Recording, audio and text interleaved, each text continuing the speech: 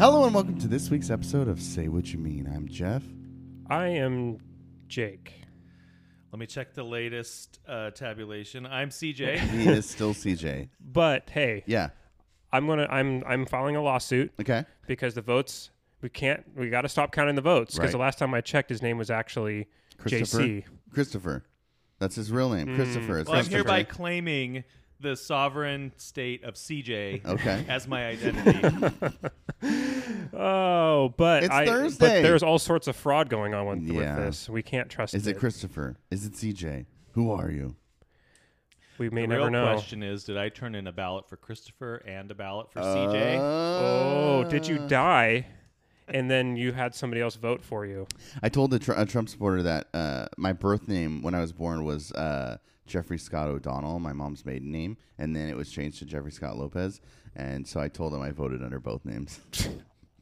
You were such a troll. Oh, duh. Duh, dude. Because it's just this conspiracy, just hypersensitivity to like the whole world's against us. And I had 3 group chats going on election night. Yeah. And one was the 3 of us. yeah. And one was between my guy in Florida and Joe Clemens 'Kay. from KXOW. The three of you? Yeah. Okay. And then the gamers chat. Right. And man, the difference between the 3 was insane. It was interesting. Just reading the gamers chat was especially interesting because you've got I think there's a lot of people with a lot of different variations of opinions, but also a lot of varying experience watching election returns. Right.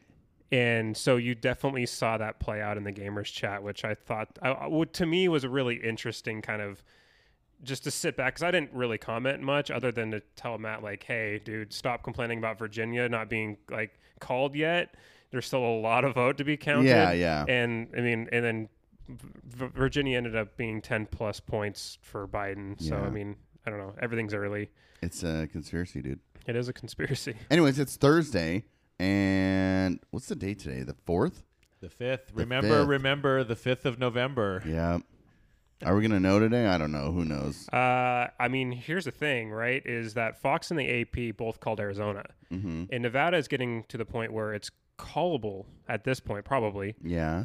for Biden. Yeah. If you're Fox and you call Nevada, you're calling the election, Yeah.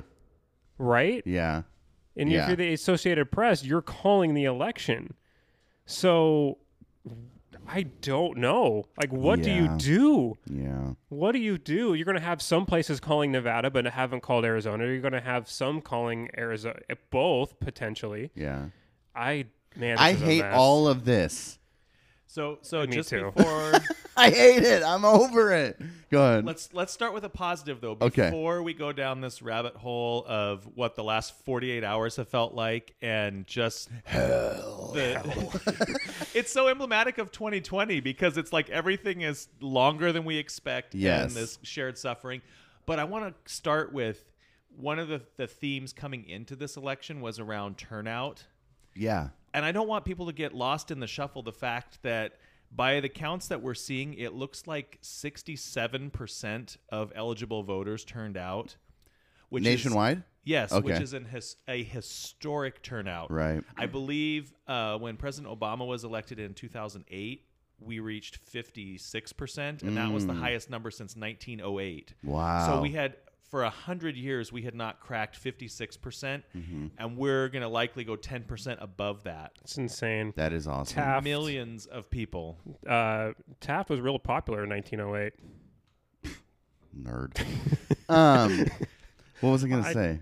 Anyway, sorry. Do we need to like break that percentage down with percentage and candidates BMI? Is there a There you statistic go. that we can get into a next level metric Maybe, there? dude. Body mass index? Yeah. For Yeah. Taft, and then you look at Donald Trump, and then what is that? How does that compare? Yeah. I mean, it's the crazy thing is that Donald Trump has received the most votes for president than anybody in history other than Joe Biden.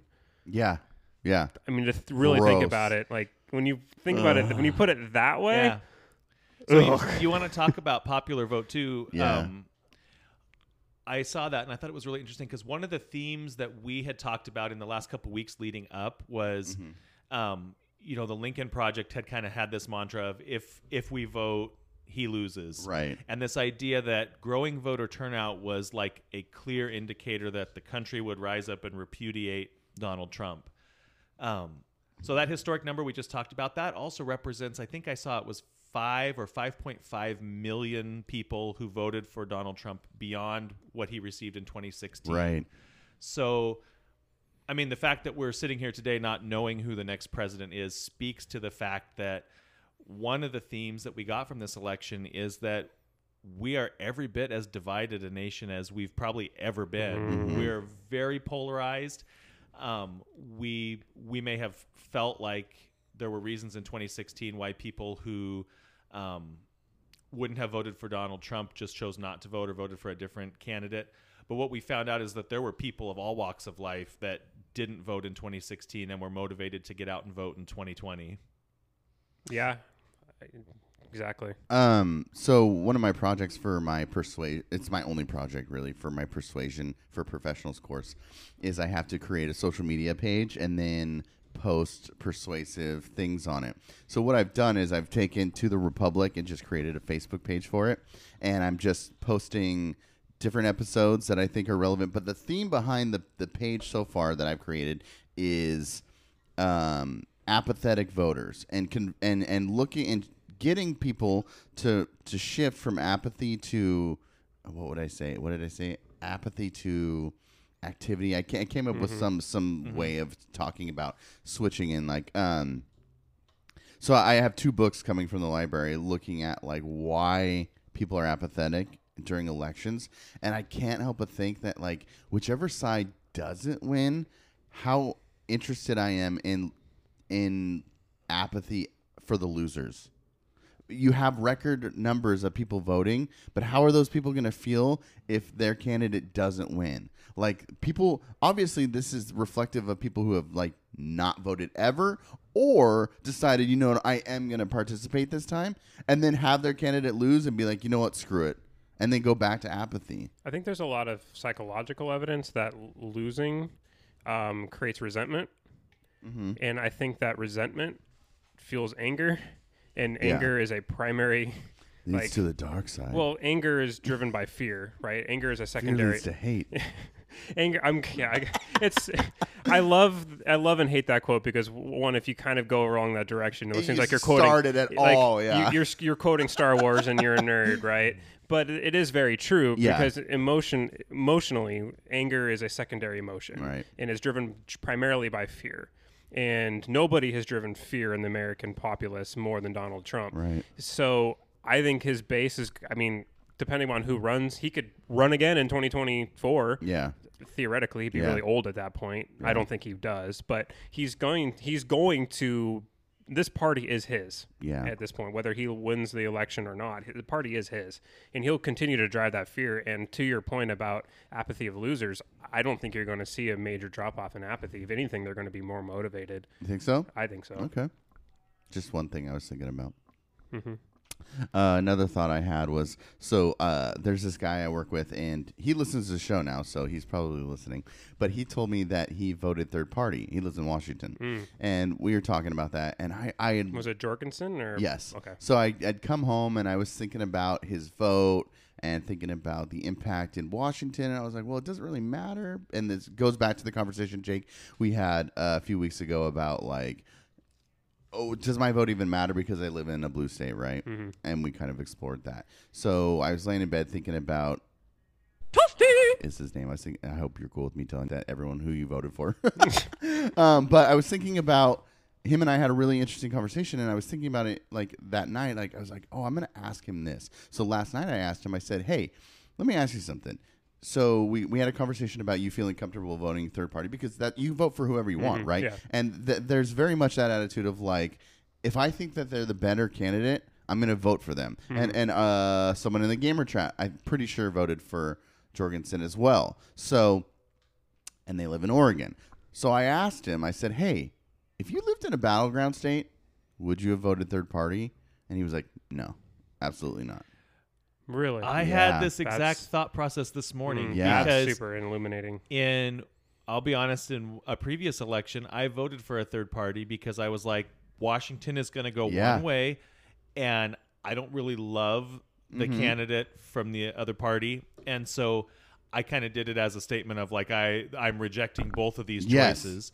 But I had that exact thought. I was like, if I was in one of these battleground states where, like, and this is another I'll come back to. Yeah. But if I was in one of those battleground states, I don't think I would do that. And Yeah.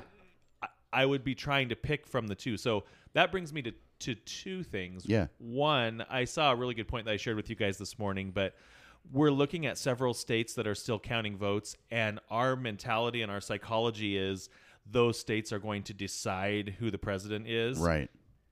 But the reality is Washington is every bit as responsible for who the president is as Pennsylvania or Nevada or Right. Arizona, because it takes all the votes from all the states.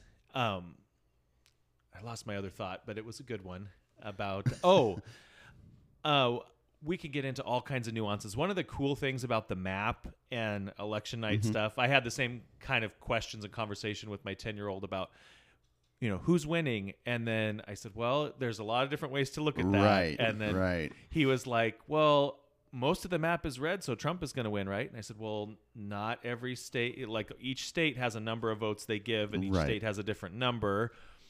And then he's like, well, why are they showing, like, the counties on the state? And so then I was like walking him through, like, this is where the votes get collected and counted, and each county I love that he's reports them asking. up to the state, and then as the states get their total, then the number of votes from that state go. But one of the interesting stories to come out, there are so many that beyond just the presidential election, but in Maine, I think this is the first election maybe where they're doing what's called ranked choice voting, which is really interesting. So basically, the analogy I can think of is like in the NBA when they're voting for the MVP award or those kinds of awards. Each person that votes gets 5 votes, and they basically get to pick their top 5. Right.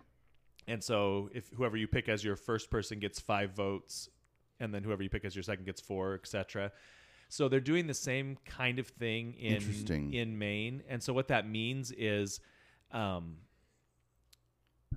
if you pick one of those third parties as your top choice, you still can give vote to the lower down the ticket or the other candidates that you want to support. And so there are some schools of thought that say that creates more parity, and then you can have potentially multiple people from the same party that are still on the ticket and different things like that. It'll be interesting to see how it plays out. I know that there's a group that wants to get ranked choice voting in the primaries, particularly in Washington and Oregon. Yeah, that's been a big push within the Washington Democratic campaigns. One thing about ranked choice is to keep building off of that, because I think it's really interesting and something that I've advocated for as a way to try to maybe it doesn't change the outcome of elections in the United States. We're still, I think, the binary, the Republican Democratic idea is so ingrained, even though we're not technically a two-party system. But what is a way to naturally increase voter enthusiasm in participation without having to drum up fear every 4 years and tear the tapestry of our democracy apart, and then have to patchwork it together with a bunch of random colors?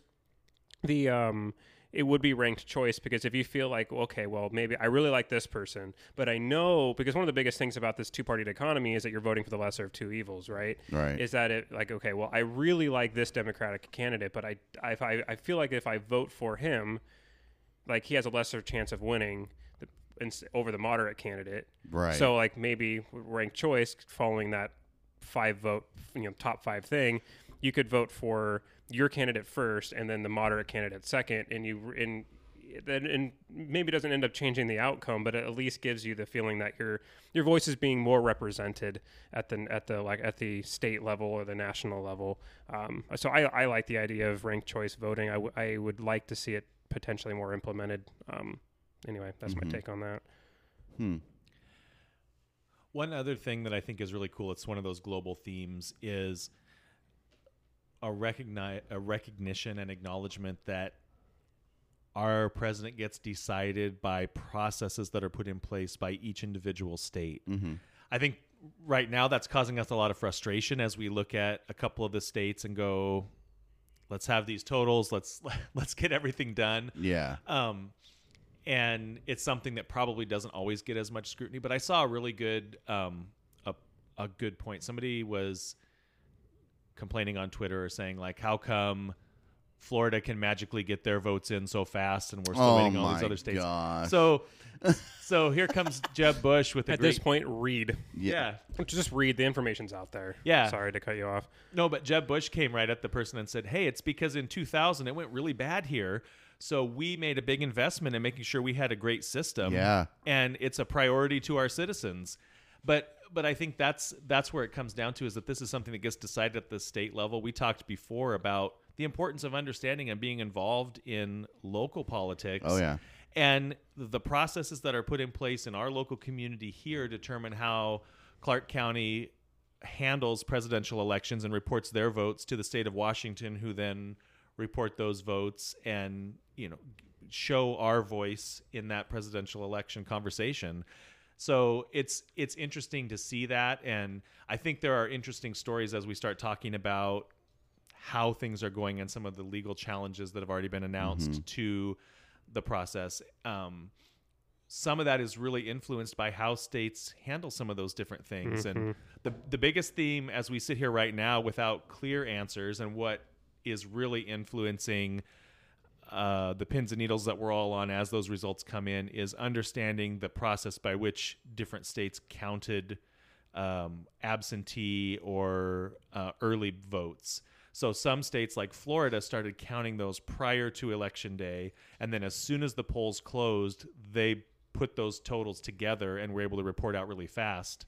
Other states like Pennsylvania had to sit on all of those early ballots, a historic number of early ballots being returned until Election Day, because their state government said that's what they had to do. And that's not to be right or wrong in how that process is approached. It's just a matter of, we can't complain about Pennsylvania taking time when they're following the process that their state legislators agreed to. That's a fantastic point, CJ. I think that's something that I think as we probably talk and break down this election more, as we get further and further removed from it, and more of the numbers are coming, more solidified, and we have a better understanding of how this election is going to work, going to shape itself out, because I think we're still a ways from understanding where this race is going. And there's still a lot of votes to be counted as we're sitting here. But as we're sitting here, we're getting updates. So, I mean, by the time you guys listen into this, the shape of the race could be very different. Right. Because today there's going to be a lot of announcements coming out of Georgia. Georgia should be wrapping up its voting sometime today.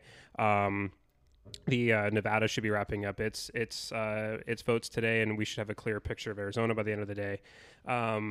So it is tough, but I think we need to remember that we're the United States for a reason. We have 50 semi-sovereign states, and the Constitution delegates and we talked about listen to the Republic. Me and Jeff put a lot of effort into talking about these very things that have come into play here. And it's civics is important. Understanding how all of this works is important. And each individual state, as CJ has pointed out, runs its elections within its own boundaries to an extent. And I mean, that gets to the dichotomy of how much federal how much federal standards are there, and and how much autonomy do states have on any given topic, whether it's policing, whether it's elections. There's all sorts of things that are at play here. Education. I mean, there is so much here, and it's funny to me then that you see the people who have constantly championed for states' rights, right, now want the federal government to come in with a strong arm and tell states how they can or can't administer their own elections, which I find to be just the worst of hypocrisy. I don't know, Jeff. What do you think? Lots. Well, let me hear some of your lots. Do you want your federal tax dollars to make sure that Pennsylvania and Nevada and Arizona count their presidential ballots correctly? What they do. The hypocrisy, Jake, that you're talking about is single-handedly the most significant thing that pisses me off more than anything. On both sides. I don't care who you are. The video's out right now of them chanting "Stop the Vote" stop counting, and then keep counting. There's literally 2 videos split of them in different states. Yeah, between Michigan and Nevada. Arizona. Is it Arizona? Yeah. Arizona. What are you talking about? Like, that's annoying. But one thing I was thinking about is, so you guys know, and some of our listeners might know, that my wife works for local government. And she was on a call with her department within the government, and her boss was saying something that I was thinking about, that kind of reflects the election process right now, is we are still in the middle of a pandemic, regardless of how much everyone wants to think or forget that we are. And her boss was saying, hey, things are going to take time. And if her department is saying that, which isn't the elections department, how do you think this election process is going to be? Yeah. Things are going to take time. You have to have safety precautions and measures Yeah. for those who are involved in counting and working together. A lot of counties are working from home or finding ways to limit time of being in the office. Yeah. So now, during an election process, you're kind of required to be together or in the same space. So that's something that I've been thinking about and considering is like, COVID is going to slow things down, and I'm being impatient just like everybody else, and I'm Yeah, how many times did you say you were over it yesterday? too many times. It's just a lot. I don't know. I just think that there's so, like, regardless of just like the processes that are in play. I mean, I saw somebody say, maybe it's something you sent me, CJ, because you're always sending me something, but it's like something along the lines of like the fact that it's taking so long is a good thing.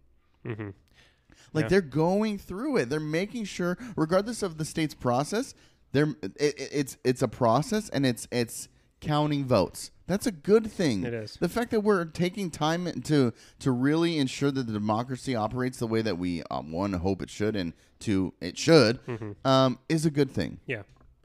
Here's a question I had for you guys. I want to get your opinion on it because it was asked of me yesterday. Okay. Is what's the problem if vote? Because some states have, like Pennsylvania and North Carolina, are allowing ballots to come in 3 and 9 days respectively after the election. Places like Florida and Georgia had hard caps at as soon as the polls were closed, no matter where if the votes were not in, whether it's postal service mistake or whatever, they're not counted. What are you doing? Sorry, the little thing from the chair. I was that's my fidget. So Okay. a little behind the scenes. We've discovered this morning. Jeff brought in a little fidget toy because he saw Jake playing with a staple last week and was obsessed with it. I found this. I still have the staple. I think it's halfway Dude, right before here. you got here, I was telling CJ, I was watching you play with that staple, and I was like, I want to play with that staple. So apparently my fidget is the little screw covers on the sides of this chair. You popped and I one accidentally off? popped one off, so I'm looking for it. But I feel like the three of Super us have distracting. gone through a war together in the last like 2 Yeah. weeks. Like we're all battle hardened, like weary with 1,000-yard stare, Just itching and scratching and just eyes. just waiting yeah. for the next shelling to come through our For real. foxholes. So I want to speak to, because I love what you're saying, Jake, about the different deadlines for how and when ballots can be received. And I think What was your question? My question was, should there be a federal standard on that? Oh, okay. Go ahead. On whether ballots Yeah. should or shouldn't be accepted after the deadline, because that's the argument that's the essential to Trump's argument. Yeah. In Pennsylvania. That's one of the arguments. So, and yeah, you're right. That's the simplest way of describing it. So what I think is interesting is prior to this, a couple weeks ago, maybe it was last week when we talked, but that's something the Supreme Court had spoken to really specifically. They had said Pennsylvania and North Carolina had the right to set these deadlines and have them be what they wanted, because what the U.S. Constitution says about conducting elections is very nonspecific. And then the states within their constitutions are allowed to determine how they're going to run their elections. And as the Supreme Court looked at what the state constitution said and what the legislatures had decided to do, they didn't feel there was any reason to overturn or prevent them from doing that. So fundamentally, I don't know that I have a big issue either way with whether or not you should say they have to be in hand by Election Day.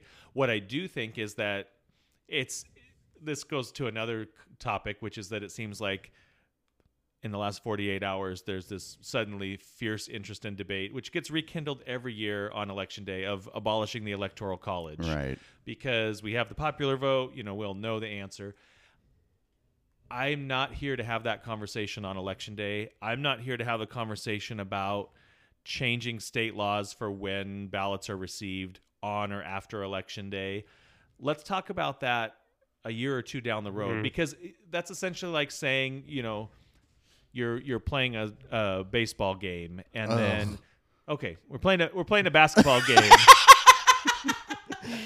We're playing a basketball game, and suddenly we decide, with 3 minutes left in the fourth quarter, the 3-point line is now going to be a 4-point line for the rest of the game. Right. Never been that way in the history of the NBA, but for this team, for this game, that's how we're going to do it. Right. And I want to be clear. That makes it sound like I'm saying that different states could have rules that maybe create favorable conditions one way or the other. But my point is, you shouldn't make a change around that, or you can't do that in the midst of the election. Right. That's got to be something that's done, because if you're going to say all the ballots have to be in by 7 p.m. on Election Day, or whatever deadline you put, there's a work back from there. You have to make sure the ballots are printed and delivered to people with enough sufficient lead time to make that a realistic thing to happen. What about military members who are serving overseas? How are they getting their ballots with sufficient time for them to get back to the country and to their home state so that they can be counted in a reasonable amount of time? Yeah. So, like, anecdotally, North Carolina is allowing Pennsylvania is allowing military ballots to arrive up until November 10th. Yeah. So maybe in a potentially razor-thin margin, those votes may end up being, important. And you hope that they're important. But CJ had a good point about the military. Yeah. Oh, I don't know if I want to say that out loud on I'll here. I'll say it out loud. I'll say it. I almost texted it to you guys the other night, but as we're watching the numbers really tighten up in Georgia and Pennsylvania, I was thinking, how wild would it be if absentee military ballots come in and they are what I said to you guys was they turned the election for Biden. But, right. I mean, it could literally go either way. But it would just be really interesting if you have one candidate who is saying, don't count any military ballots. Yeah, any ballots after Election Day. And, I mean, you could easily say, well, obviously the military is an exception and for everyday citizens. Right. But I think I'm very okay with states' rights in this case. Yeah. And each state knows their unique circumstances and the opportunities. I think it's interesting too. At last I had seen it's like we're still waiting for Alaska. I mean, if you think about how vast that state is geographically and the ability to get all the ballots in and reported during a pandemic. Oh, see that's a good point, because I don't understand why Alaska's not called yet. Like, it's like a 30-point lead for Trump there. Yeah. But I think they want to give the appearance that those votes that are still coming in from those really outlying regions still, in a sense, matter. Like, instead of just calling it right away. Yeah. That makes sense. I was going to say, sorry, Jake. No, you're good. No, go ahead. Lot, in Washington, it's we mail in vote, right?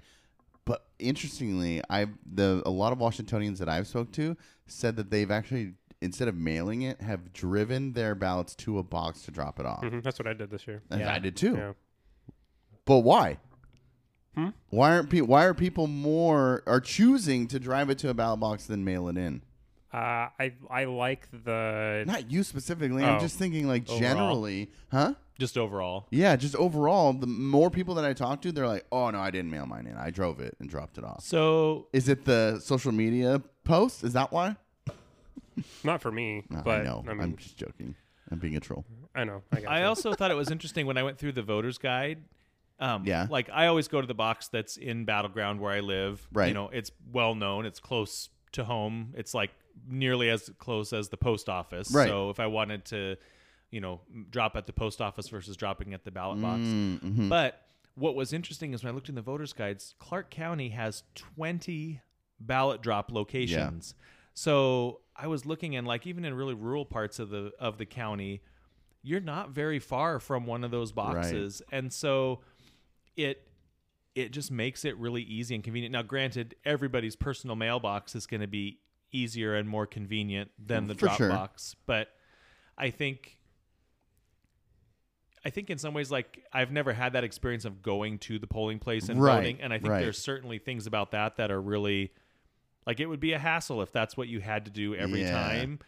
But I think we still kind of like that ritual and that process what I was thinking. of I'm not actually able to go into a polling booth, but I can go to that box and put my ballot in. A little bit of ownership. Like, here I am, and this is me submitting it. Mm-hmm. That's how I feel. Yeah. Like that, I got like kind of like that swell of a little bit of pride, like right after like I was driving away from the ballot box, and I was like, For sure. I was like, that's really cool. We're so like, weird. How? I mean, just think about this historically, right? Okay. We all have a background in history, and just think about how rare that is. Because I was thinking about like kings, right? Like I was thinking about what would it be like to live in 1500s England, right? When this doesn't exist. Like you have your data, you could go your entire life living under one king, and that's all you knew. There was never going to be any sort of change or talking about different policies if different parties got involved. Like your life was the king.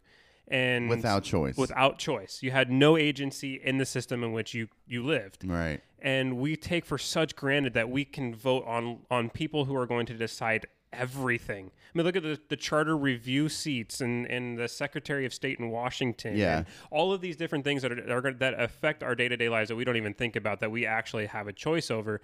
And I was just thinking how just amazing it is and how rare it is in the timeline that if you were to put all of human history on a timeline, just a fraction of that amount of time would be a time where people around the world have had this ability, and we have that ability to affect that kind of change, to peacefully overthrow the government every 2 to 4 years. Right. Like we throw out our government on paper. By putting pen to paper, we overthrow our government. That's amazing. That truly is just absolutely amazing. And that's what I was thinking about that as I was driving off, just really kind of filled me with a sense of pride and thankfulness that we live in a time when we have this much agency, because that really wasn't the case for most of human existence. Right. So, and to circle back, I mean, to that initial conversation about voter turnout, like we have that agency, and more than ever in any of our lifetimes, people care. It was interesting. Yeah. I was talking to my parents over the weekend, and they were talking about the Nixon Ford election. I think, was that 68? Is that right? Or Nixon, it wouldn't have been Nixon Ford. When Ford and Nixon were on the ballot together. Yeah. Okay. I don't remember the candidates. I was just they were trying to remember what election it was, if it was 68 or I don't know if that's the right year. 68 would have been his second term. Yeah. Okay. So they mentioned that for them this year has felt like that in terms of, and they were both very young at that time. Mm-hmm. My parents would have been like Hudson's age, 9 or 10 years old Right. at that point. But they just talked about how it seemed like the election was a huge deal and everybody was really tuned into it. Yeah. And I think it's always really important, but the numbers this year tell us and show us people care in a different way and are deeply invested. And to your point, Jake, it's not just about the agency, but it's taking that investment and seeing that people are actually really caring. They're more concerned about it than maybe is always the case. When I went and dropped off my ballot, which I feel like within 2 or 3 days of when I received it, I was returning it. And I drove and dropped it off, and it was like at lunchtime in the middle of the day because I've been working from home. Mm-hmm. But there was a car there when I pulled in, and there was a car that pulled up behind me. Like there was already like a steady stream. Right. When I dropped off our primary ballots, it was closer to like, I think day of. Mm-hmm. And it took me like 20 minutes to drop off because there was a line at the box. And in fact, they had volunteers out there just picking them up because the box was full. Yeah. But, so they could preview them and decide if I could have my ballot cast. Totally kidding. That's the other thing. What did they say when you handed them both, one for CJ and one for Christopher? Yeah. I said that's my, Twin. Yeah, exactly. That's been one of the other things that's cool as I've been just glued to way too much TV watching the coverage of the results coming in. Dude, I couldn't do it. No way. What I love though is the secretaries of state that have been on. Yeah, that's and, cool. That's like, cool. The local officials. I forget which. I think I was telling you guys. Cool. I think Why it was did I say that? I think it was the Michigan Secretary of State. But at the time when that count was getting kind of contentious, and there were people starting to congregate around the elections offices and stuff. Yeah, the offices like wanting them to stop counting. She did a really good job of like coming on CNN in front of the whole country and saying like, here's the deal. The ballots that we are counting right now were in boxes that were locked when the polls closed. They're not new. They're not coming in now. They've been in. Right. And I think that's a really key point that I brought up to you guys this morning, and we mentioned it too. It's not that these states that we're waiting for are determining the election.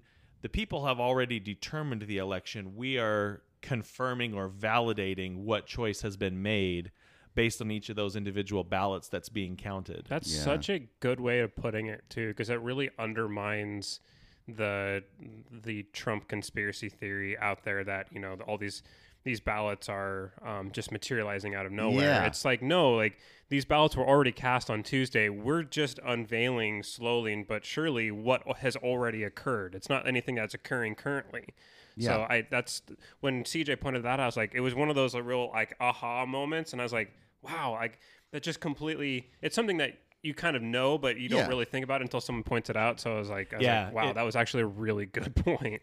It kind of caught me too. One thing I did want to mention, we're talking a lot about ballots and those deadlines and things. One of the key legal challenges that I've seen, which is happening in Pennsylvania, I watched one person that was kind of defending that challenge on, I think it was CNN, but they were basically saying the ballots that were sent out for people to return by mail had prepaid postage, and so because of that, they don't get a date stamp by the post office. I was going to bring this up. And so the argument that's being made, I was going to say the conspiracy theory, but there's a legitimate argument to be made that it is possible that people in Pennsylvania could see how the count is going initially from the election, and they have until, I don't remember if it's 3 days in Pennsylvania. Yeah, so they have basically until tomorrow. So in the next day or two, or yesterday and today, they could get people together who did not already vote. They could have them fill out ballots to help a candidate that's trailing that needs to catch up, or a leading candidate to help protect a lead, and they could get those in the mail in a way that gets them to the office by the deadline, even though they wouldn't have been technically cast by election day and postmarked. So there's certainly a nuance there, and there's a loophole within how the state has set their election law, and that loophole could be exploited to determine who the president is if that state is pivotal in how the majority of the electoral votes get split out. It's a really long path you have to walk down, and in my estimation, grasping at straws. But I can see how and why you would make that argument. And I think that again goes back to, those are great challenges or problems with the current system to point out. Changing them 48 hours after the election is not the right thing to do. No, you're right. And I think you could then flip that, right? And Trump has this whole thing about saying, well, all these votes we should change the rules midway through the election or after the election to benefit me because all these things are wrong, it's corrupt. But then you could anecdotally nitpick things, right? In Florida, there was 300,000 ballots that didn't get stamped by the post office. They didn't get their scan code from the post office. So they should have gotten to the elections office in Miami-Dade by 7 p.m., but they didn't because the post office fucked up. Well, I could then point to Trump playing games with the USPS, Yeah. defunding them, not giving them all that as a possibility of why those ballots didn't come. 300,000 votes in Miami-Dade, a very blue county.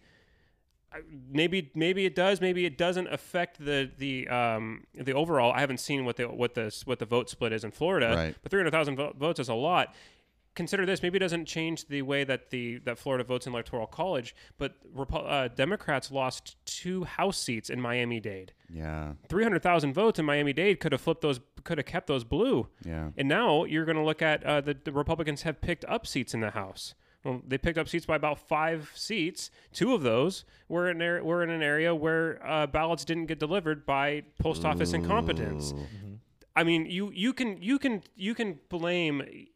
blame all you want, right? But it's like overall, like the averages of this kind of stuff ends up kind of evening out. And as CJ said, it's grasping at straws. Mm-hmm.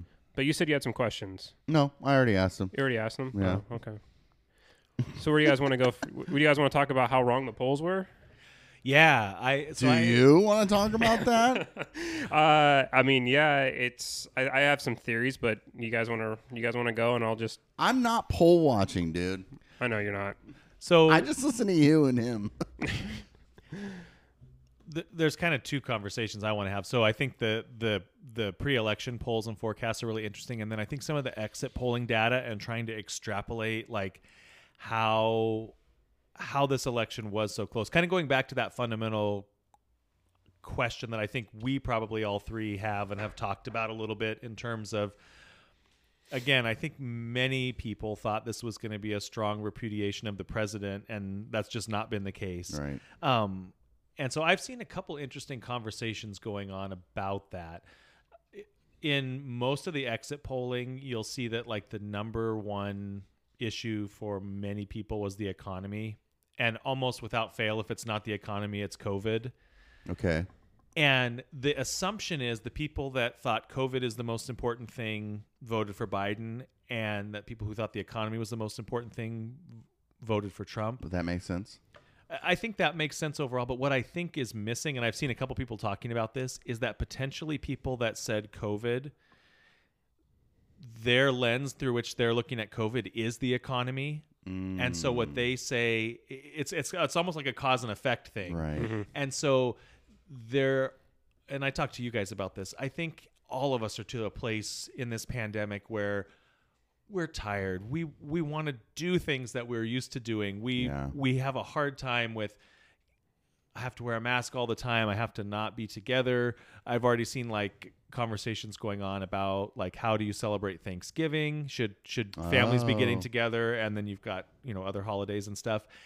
And so I think there are people who looked at that through the COVID lens, and they say, it's not just about like, who's going to help manage the pandemic better and get us back, but like, whose narrative fits where I think we are with this right now, and who is going to give me the freedom to make my own choices about how I manage my safety and get back to as much of my normal life as I'm comfortable or want to get to.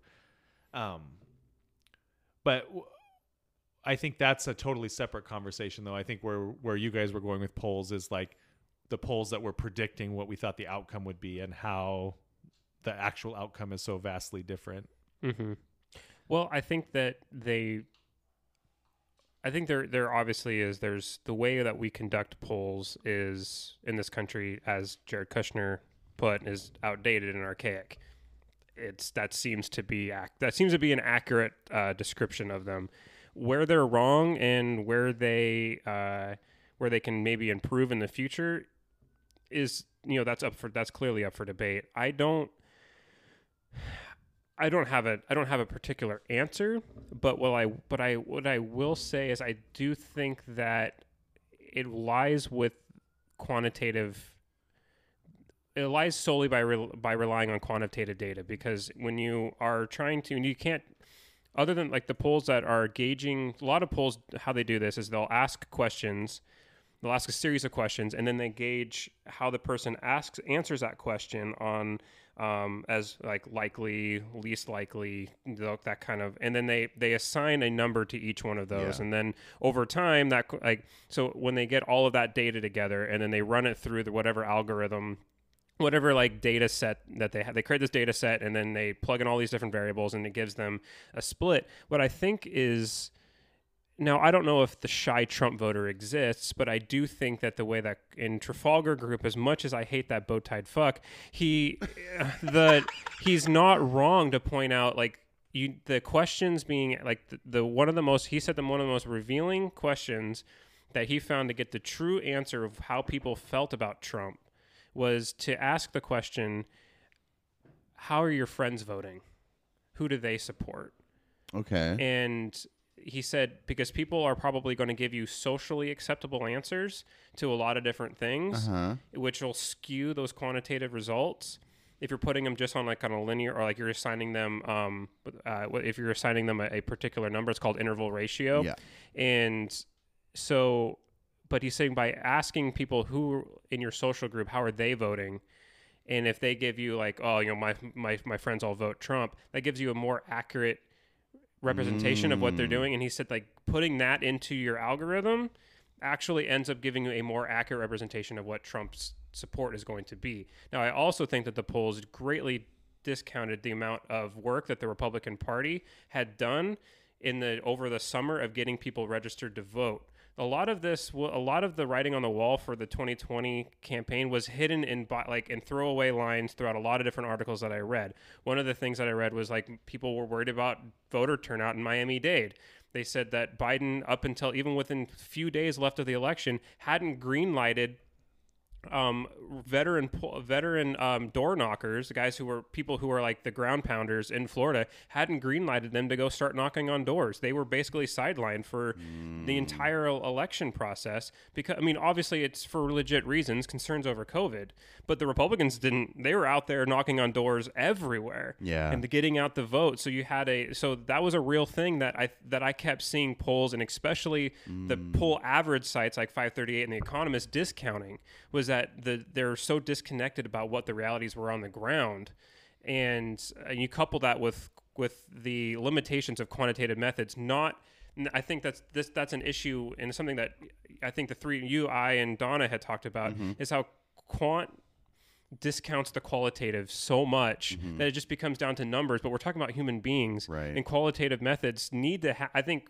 pollsters need to start adding more quantitative methods to how they conduct these polls, because qualitative, you mean? More qualitative methods to how they're conducting their overall polls and the numbers they're coming up with, because clearly they're missing millions of Trump voters. Yeah. Millions of them.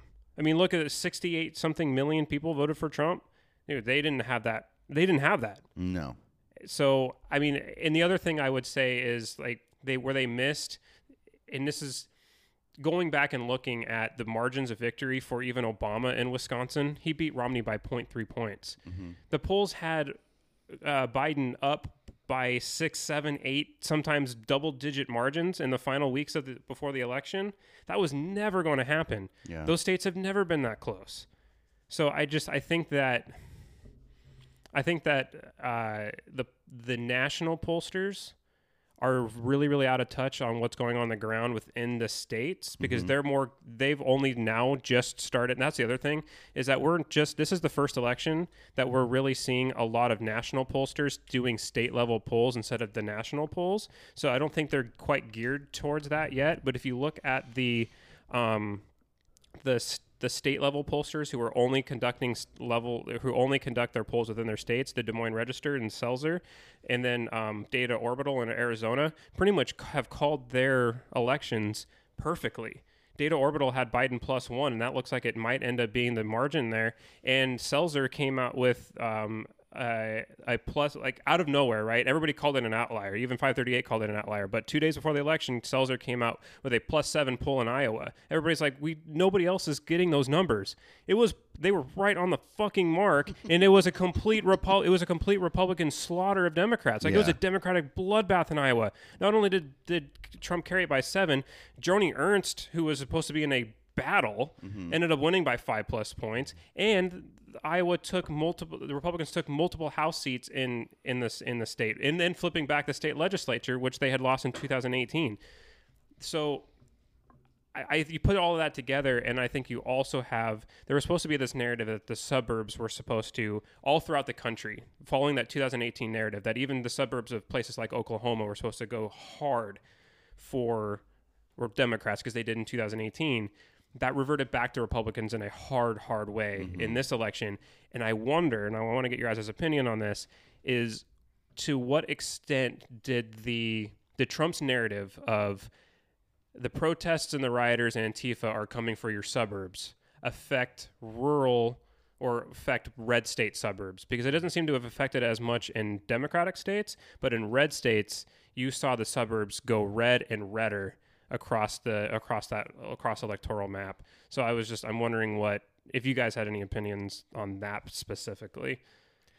That's a really good point. I'm just thinking about that, and I have seen some conversations talking about projecting if Biden was to win, and as it stands right now, it looks like the Republicans will likely maintain control of the Senate. Right.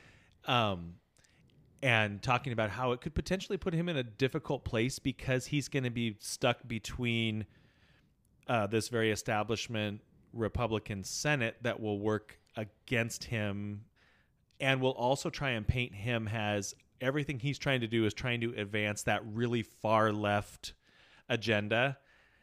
And because he's part of the Democratic Party, he's going to have to answer to those folks on the far left and try and bring them back toward the middle and say, we've got to find a way to move forward together and find compromise. And it's going to be difficult to find that either way. And the reason I bring that up is because I think that one of the things that happened really effectively is it's similar to the whole count the vote, stop the count, parallel chants that are going on, is in certain places, and those red state suburbs would be a good example.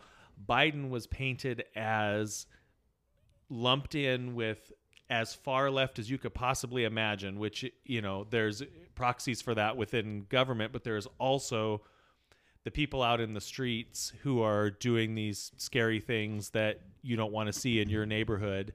And the assumption or the belief that if you are supporting the Democratic Party, you are tacitly supporting all of those things as well. And then in other places, Biden was painted as this, he's a career politician. He's just part of this establishment system that is going to be, not at all progressive enough for you to possibly ever want to vote for him. And I think that particular track worked much better in 2016 against Hillary Clinton. And I think this time that attack of Biden is going to destroy your suburbs and bring, riots to your doorstep seems to have been very effective in those. And that's one of the things that was interesting too, is just looking at the results overall. And this is not anything earth-shattering, but the big population centers tend to be blue and the more rural areas tend to be red.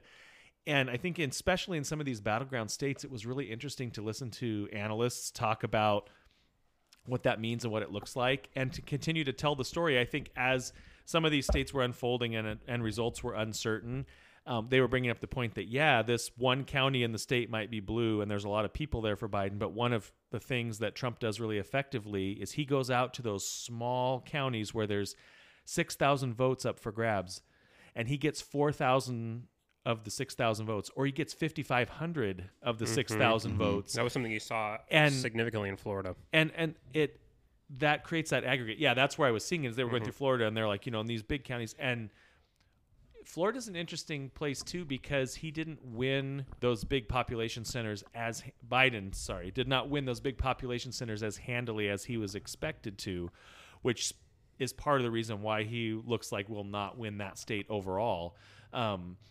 And you talked about, not going out door to door, not motivating that population in the way that they are used to being motivated. And I think there are other demographic factors that are being talked about. I know there's been a lot of talk about the Latino vote in Florida, and early on had projected that to the whole country, and it seems like the data has kind of come back and said that Florida is a unique outlier, which is often the case in almost every demographic study that you want to do. But yeah, I think to your original question, Jake, I think you can't deny that the pointing to Portland and holding that up to the rest of the country and saying, this is what Joe Biden wants to do to your neighborhood, certainly had an effect on these suburbs in some of the red states where in 2018 they were willing to consider looking a different direction. But if they see Portland, and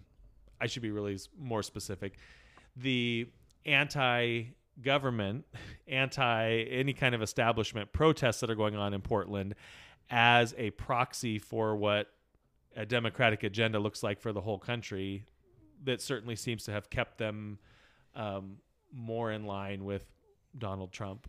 I mean, but you've seen that with, I mean, I think we naturally try to discount those kind of narratives as like being just like, really, does someone really believe that that's coming for their suburbs? But I think to further that point, you brought up the Latino community, and I think you shared an article I thought was really good, is that we need to stop looking at the Latino community in the United States as a monolith, because there are so many different, I mean, people coming from all over Latin and South America are so different culturally, and their experience with government in their own countries is going to really shape how they see democracy here. Cuba, for example, is going to be really, Cubans are going to be very, very sensitive to socialism, especially the ones that have left Cuba because they hate the Castro regime so much.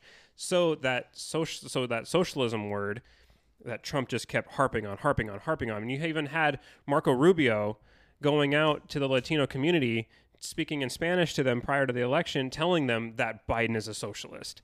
So here you have a Cuban American telling other Cuban Americans that this guy's a socialist. So that seemed to play really, really well. And so I think that when you've got a population like an Oklahoma City suburb who generally probably don't leave Oklahoma all that much, you're going to be really susceptible to those kind of populist messages. And I wonder, like, looking forward, how do you go about forming a government with two sides, like one side who views one side views the Republicans as a bunch of like kind of, I wouldn't say this generally, but there's a sense that Republicans are just uneducated buffoons. And then there's the other side who think that Republicans think that Democrats are literal criminals. Like they're in bed with child molesters, and they believe all of these awful things that there's going to be a vast millions of Americans who think that this election was stolen, or are going to continue to think this election was stolen.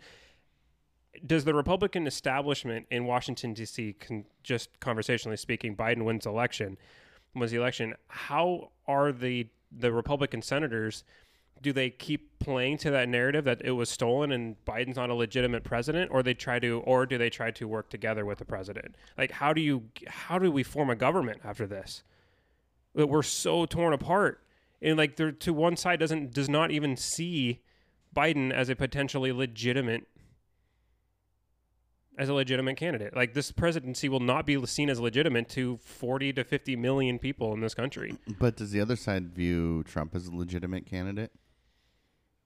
I think if he wins this time, it's probably going to be harder to convince most people that it's a legitimate presidency if Trump wins, because of all the shenanigans that he's been playing and all the different lawsuits and stuff. It's going to be hard to convince most people who don't generally pay attention to nuance that this is like a legitimate election for Trump. I will think that it is a legitimate one. Yeah. But I can't speak for most Americans, because I think most Americans are emotionally driven, especially right now. So yeah, I don't know, but I think for the last 4 years, empirically, I would say that most liberals, Democrats have hated Trump, but have, other than the few who say "not my president," most of them have accepted the fact that he lost the popular vote, but he did win the Electoral College, and as much as we hate the Electoral College, it's the system that it is, and we accept that. So yeah, I don't know. This is just. I'm so happy and I'm so sad for so many different reasons. It's a lot of mixed emotions after this election. Listening to you talk, I heard an interesting conversation this morning too about, I think it was maybe in line with that same conversation about if Biden were to be elected, what kind of challenges he might face. One of the things that they were mentioning, talking about the American people as a whole, and saying, it's almost like we need, in order to be brought together, we need like a common cause, or they were bringing the point up that the country pulls together in times of war, and not that anyone wants like a major war that we go to, but a lot of people said, well, couldn't coronavirus have been that thing? That's and what it's I like, was thinking. For a period it seems like it was, but then the way that we come together to fight coronavirus is so messy. I think about, like, in my lifetime. Sorry, I was just thinking the way that we come together to fight coronavirus is by collectively separating ourselves from one another. Well, yeah, and I think just in terms of what it does for the economy versus like in wartime, like I cannot imagine what it was like during World War I or World War II. But our nation came together, and at the same time, like, if you think about what that did for industry, like, that's when women entered the workforce, because all our men were overseas defending the country, and we needed women to keep the war effort going at home. And so that's so different than, I think when probably in April sometime, I took a picture of our whole family sitting on the couch, and I tongue-in-cheek posted on Facebook with a caption that said, "United we sit." And it was like, that was our war effort for COVID. And it just didn't sit well in it. And again, I go back to like how COVID and the economy, asking those and having those be two separate answers on an exit poll might be telling the same story two different ways. But where I was going, thinking of like, having that one central struggle that could bring us all together. And I have been encouraged by what I have seen from a lot of Republicans, even as up to and including Mitch McConnell, in terms of how he has responded to some of the challenges that have been made to the process of the ballots being counted. And he's essentially said we need to make sure that happens, and that if someone has an issue with that, they're totally within their legal right to mount a legal challenge. But he did not in any way weigh in saying that he thought that was a good idea or advisable, and he seemed to be deferring to the will of the people, which is encouraging. But our country as citizens, we're clearly divided, and as a government, we're going to continue to be divided because of that. I think the people that were elected on the Republican side feel like they were elected to serve and support the constituents that put them in office and those interests. One thing I was just thinking about too while we were talking, I'm using up all the oxygen, but that's fine. Circling back to like presenting Portland to the country and saying, this is what the world looks there, what our whole country looks like if Joe Biden is president. Yeah. So let's flip the script. Let's say Donald Trump gets reelected. The votes all get counted, and gets the majority of the electoral votes and is president. What is he going to do to fix Portland? And let's say it's either candidate. What is the president of the United States' responsibility in addressing civil unrest and violence that's happening in one specific city? Because I think that's a fundamental piece of this populist message as well, and thinking about what we're seeing today with, there are parts of our government that happen at the state level and at the local level. And so are we informing our choices of who, like, if that's the reason that you're in an Oklahoma City suburb and you voted for Donald Trump, how are you going to hold him accountable, and how is he going to demonstrate that he's delivering on his promise? Is it just going to be, if your Oklahoma City suburb doesn't look like downtown Portland in 4 years, he's done a great job? Yeah, I mean, that's pretty much it. That's the metric in which they've judged him. And is there anything that he's going to do, or that Joe Biden is going to do, that would actually prevent or cause that to happen? Crap, I had a thought on that. I think the solution is freaking genuine leadership. Jake and I, with international politics, we talk about establishing and building relationships, communication, open communication with one another. That prevents conflict. When in this entire last year has Donald Trump reached out to leaders or members of Black Lives Matter and said, what's going on? Like, what do you guys need? Like, tell me how you feel. Let me help me understand. Yeah. Not one effing time. No. Instead, he's otherized them and said that they're the enemy and they're extremists and they're the problem. The difference I see between Joe and Donald is that approach. The approach of like, okay, like even in the messaging we talked about last week, like Biden's very much constructed this narrative of like, regardless, I will represent all people. Let's come together as one. And with that comes the idea or the hope that he's going to, for Biden representing this left or extreme left or whatever, going to bring police together with members of Black Lives Matter and say, hey, let's have a conversation. Let's find a way to come up with a solution and work together with state governments and say, hey, what do you guys got going on here? Is that, maybe it's not him, maybe it's Kamala, right? Regardless, this administration has already kind of laid out a narrative of like, we are in this together. Let's work together instead of these are the bad guys. I am the good guy. And that's just how it is. That's my thought on that. I think that's a great point. I think you can always tie. I think it's always a really good point of comparison, comparing international relations where there isn't the structure of government and you have to rely on relationships or raw force. Right. And raw force costs a lot of money and costs a lot of lives.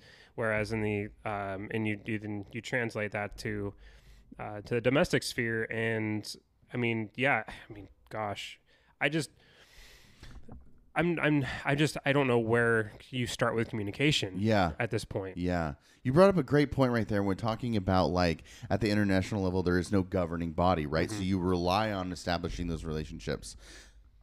But as the government over a state, there is a governing body. And so the way I'm thinking about it is like this administration knows that. We are the power. So we don't need those relationships. It's CEO Donald Trump. Yeah. What I say goes, and that's it. Whereas if you get a president who gets into office and says, look, I understand that I have power, but that power stems from the people. So I need to establish those relationships. Comparing it to the international relations sphere is great because you're saying there's no governing body, but looking domestically, there is a governing body. But how does that governing body still establish relationships and open communication? I mean, that's the essence of democracy, and which I think when Biden said democracy is on the ballot, I don't think he's wrong. Yeah. And there are a lot of international, like focused or media that I consume, and a lot of people are saying like, if Trump wins re-election, the United States will look closer to an illiberal democracy than, which was something I was going to like if Trump ends up winning re-election, you're going to hear me use the word illiberal a lot. It doesn't mean authoritative necessarily. It doesn't necessarily mean that we're in a dictatorship, but illiberalism means that you have an expanded preeminent executive branch where, like you said, like using the CEO business style model to run your quote unquote democracy. Is that really truly classically liberal? It's more illiberal than it is. I mean, it's not truly liberal. It's not truly, it lives in that gray area. Liberal's a bad word though. It is. It has, in the American context, yes, it is such a loaded, it was funny. I was telling Kylie this when we were driving to the beach, and I was like, it's funny because even academics are starting to pick up on the fact that in the American context, the word liberal is so loaded that they're changing. In international relations, you have three different major schools of thought. You have realism, liberalism, and constructivism. When I was first starting in my path on international relations at Washington State, a lot of like, we always used the word liberal. By the time I got to American, like about 4 years later, they were all the terms of using liberal was changed to institutionalist, which still works, Wow. but it's not. But that word change, that like keeping the same definition, right? But changing that word, because I think that was an acknowledgement that that term liberal is going to be really, really hard to get the populace in the United States to accept a liberal style international relations, which if you were to use liberalism in its core context within its broader study of international relations, liberalism has been a foreign policy ideology that Republicans and Democrats have employed since the end of World War II. Right. So it's just, I mean, but that was just anecdotally something that had came up that I thought was interesting, just to kind of build off your point. Mm-hmm. That's really interesting too, because if even in that context, if you take the term liberalism and you substitute institutionalism, that implies like working with this established system of institutions, checks and balances. I keep thinking about as we go through these days, and I had kind of one of the projections I had made to you guys prior to Tuesday even was I said I think Biden might win, but maybe Trump gets more than 200 electoral votes and it gets messy. And I said ultimately the Supreme Court saves democracy. And I think that's a great example of institutions and checks and balances keeping the process from being totally controlled in one way.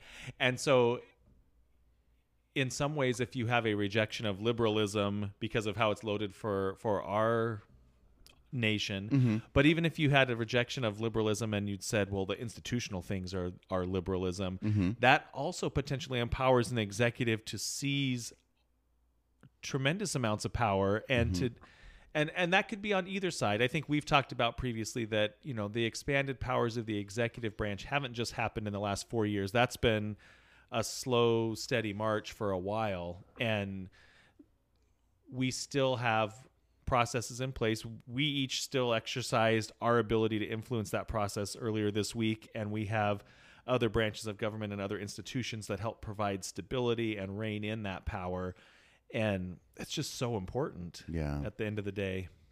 I had a quick question for you guys, just on how you guys spent because I know you were at work for most of the early returns, which would have been, I could not have done it. I don't know how you did it, because if I was at work having to watch those early returns, oh my goodness, I would have been a mess. Yeah.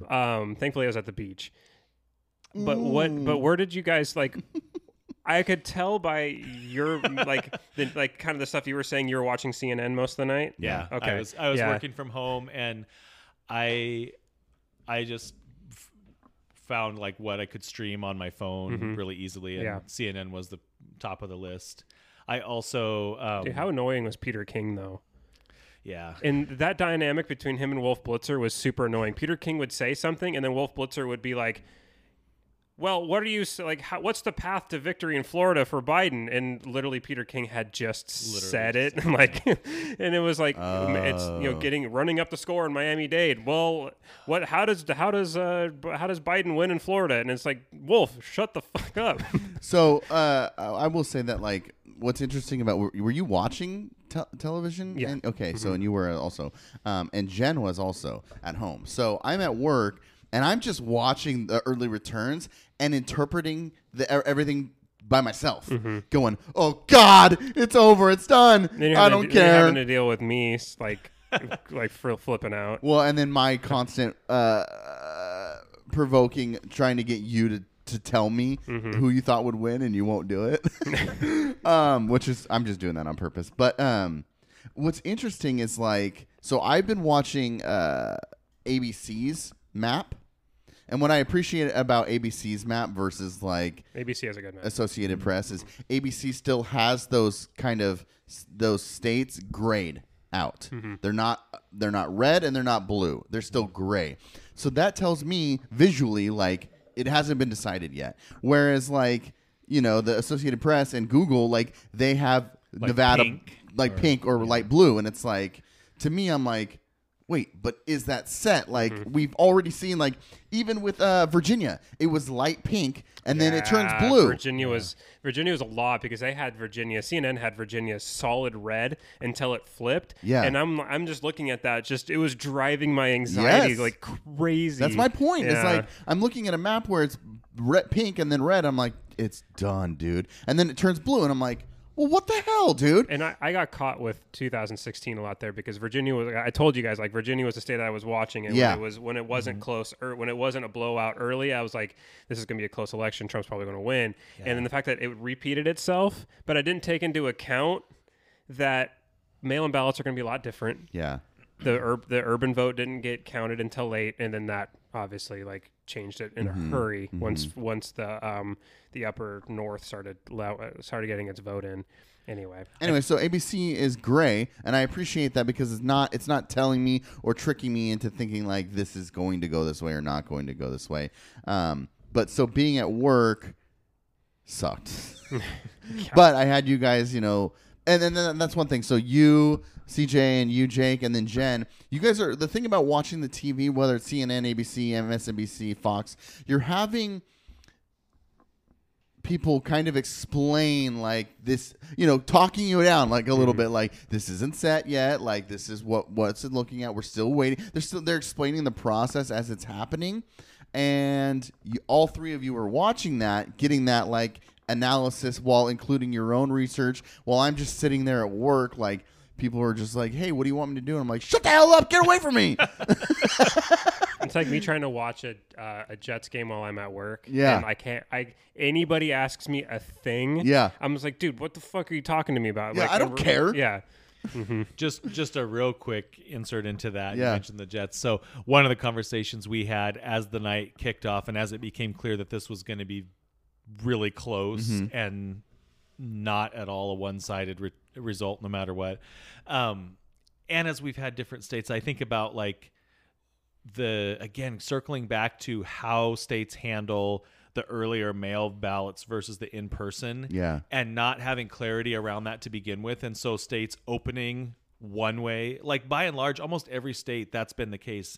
States open in one color, and then they're either getting stronger that way or they're marching back based on how in-person versus mail and early returns are counted. And so I made the comment that, we're all conditioned for this in a way by being Blazer fans. Because it's like, I said at one point, it's like we're in the third quarter right now because this last season, particularly for the Blazers, they would play really well and then they would just throw up all over their shoes in the third quarter and let teams back into games, or a team would build a lead and then they would have to chip back. But that's certainly what it has felt like. And it'll be interesting to see how and if these alternate voting methods with early and vote by mail methods are continued down the road and how that may change.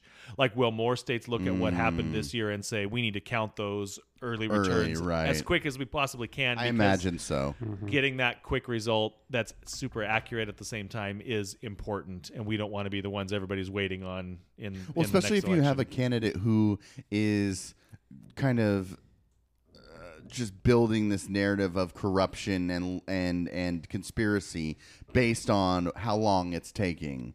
You don't want to be the state that's looked at and pointed to going, they're cheating there.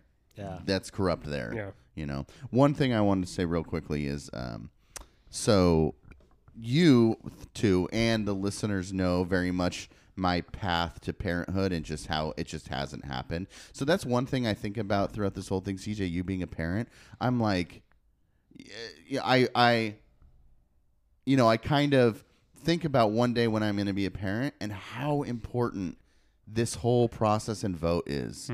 Like, it changes the way you think about it. So being a parent, I'm just like, dude. So I'm having a conversation with Alex, and we all know Alex is the future president of the United States of America. I'd vote for her right now. Yeah. And she's like, I'm talking. I was giving her a hard time. I go, so who'd you vote for? And she's like, yeah, I can't vote. And I was like, don't worry, kid. Like, I got you. Like, I'll vote for you.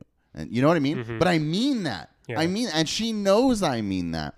And I'm just her uncle. You know what I mean? So like, I'm just thinking about parenthood, and like that's another element that like I never considered. Even on this 5-year journey of trying to be a parent, one day when I am a parent, that is going to matter differently than And maybe that's a reflection of like poll taking. Like that's the human element that people don't consider. And it goes back to our conversation of why people vote the way they do. Why am I spending 2 effing days researching candidates and measures that are on the ballot?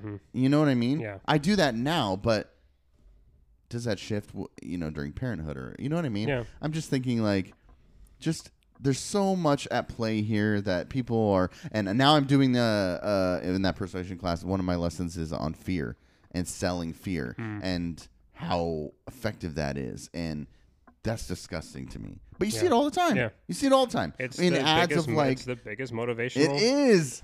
Like, we just need to tools. start. This is a fear podcast now.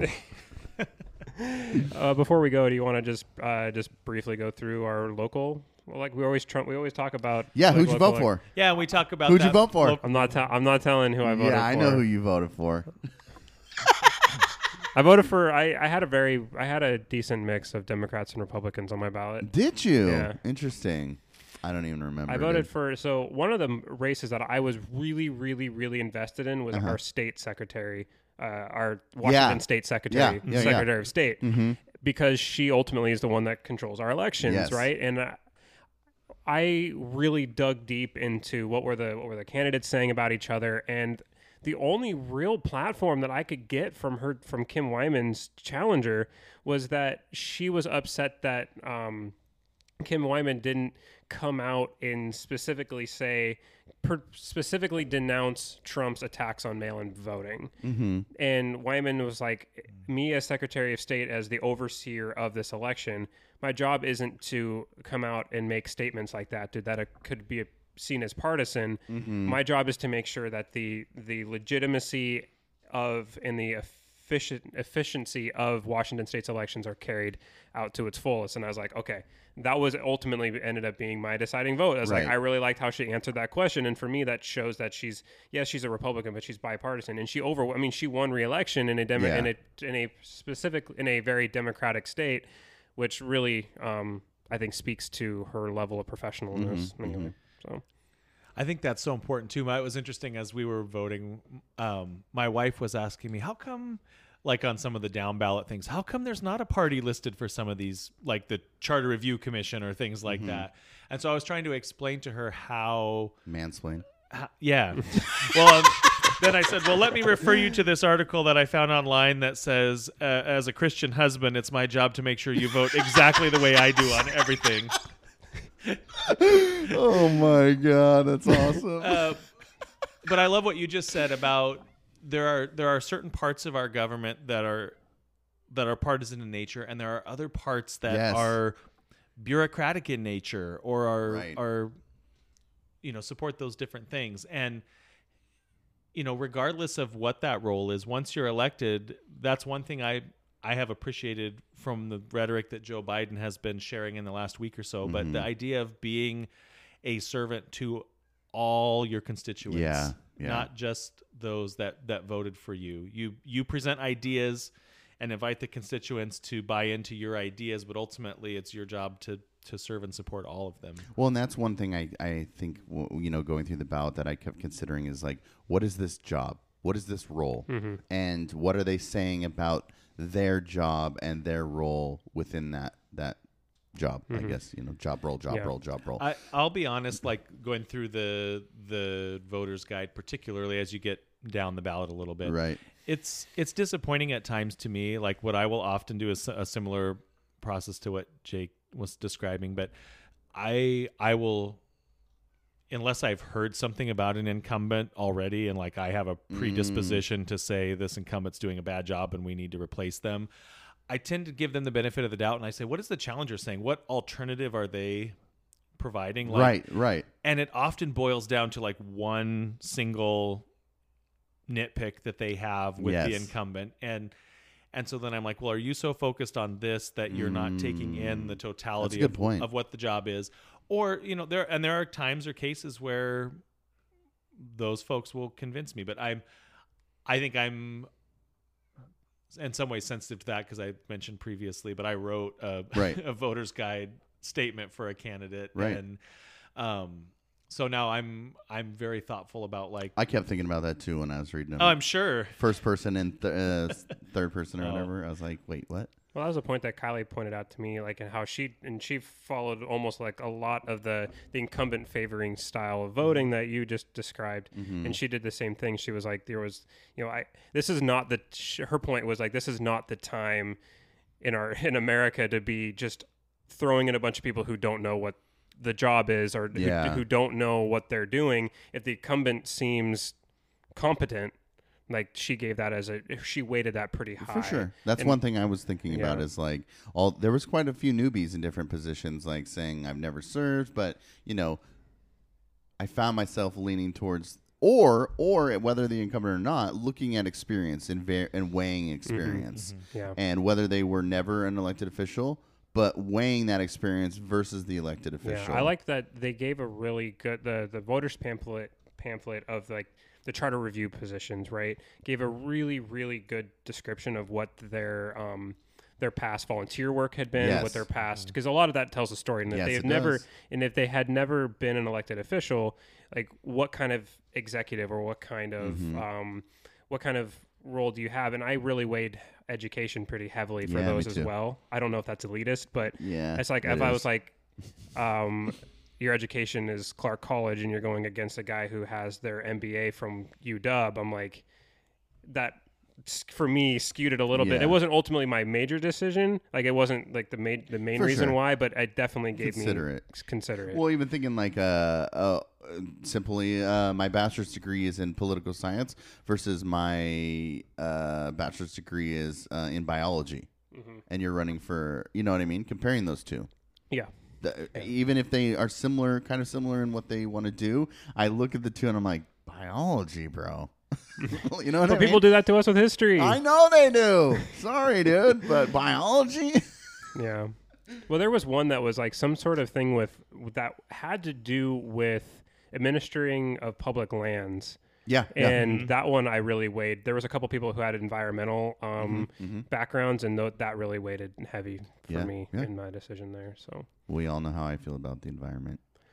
Man, I mean, well, what was lost in all the election day coverage is the United States officially withdrew yesterday from the Climate Paris Agreement. Yeah. Biden has said that he will put us back in that, that's one of the major reasons why I hope Biden can pull out this victory. Yeah. Is that we need to re-enter that agreement sooner rather than later, both for America's soft power ability, trying to repair America's role abroad, but also the environment. Like we're all gone. Talking about the longevity, right? Like I'm not a parent either, but thinking about, do I really want to bring kids into a world that is going to get less and less and less safe to live in because of the environmental hazards? Yeah. Like I don't know. That's something that weighs on my mind. I think it's something that weighs on a lot of younger generations' minds. Oh yeah. The continued push for exploiting lands and, yeah. So. Great. Well, so next week, I was going to talk to you about this and we can talk further, but next week I will be out of town on Thursday. Yep. So we might not record, but I don't know if you're available, CJ, but is that a sticker? It is, yeah. I like that. Republicans for Biden. On your phone. That's cool. Phone, yeah. Trust me, dude, I already got, I've been looking for it. I'm not going to buy Biden stuff now, but if he wins, dude, I got stuff in my Amazon cart ready to go, dude. Nice. But so maybe, I don't know if Wednesday is a day that you guys could record, but record Wednesday. I think it would be cool to, after things are kind of finalized, to kind of either have the most depressing podcast ever or the most celebratory before, and then we can put that up on Wednesday before I leave, or Thursday. I can schedule it to be on Thursday while I'm out of town. So recording Wednesday? Maybe, if you guys are down. Yeah, I'm definitely down. All right, well, Godspeed, America. Godspeed, America. God bless America. Hang in there, everybody. I love that you text that. Love you guys. Thank you guys all for listening. Yeah, thank you. See ya. Bye.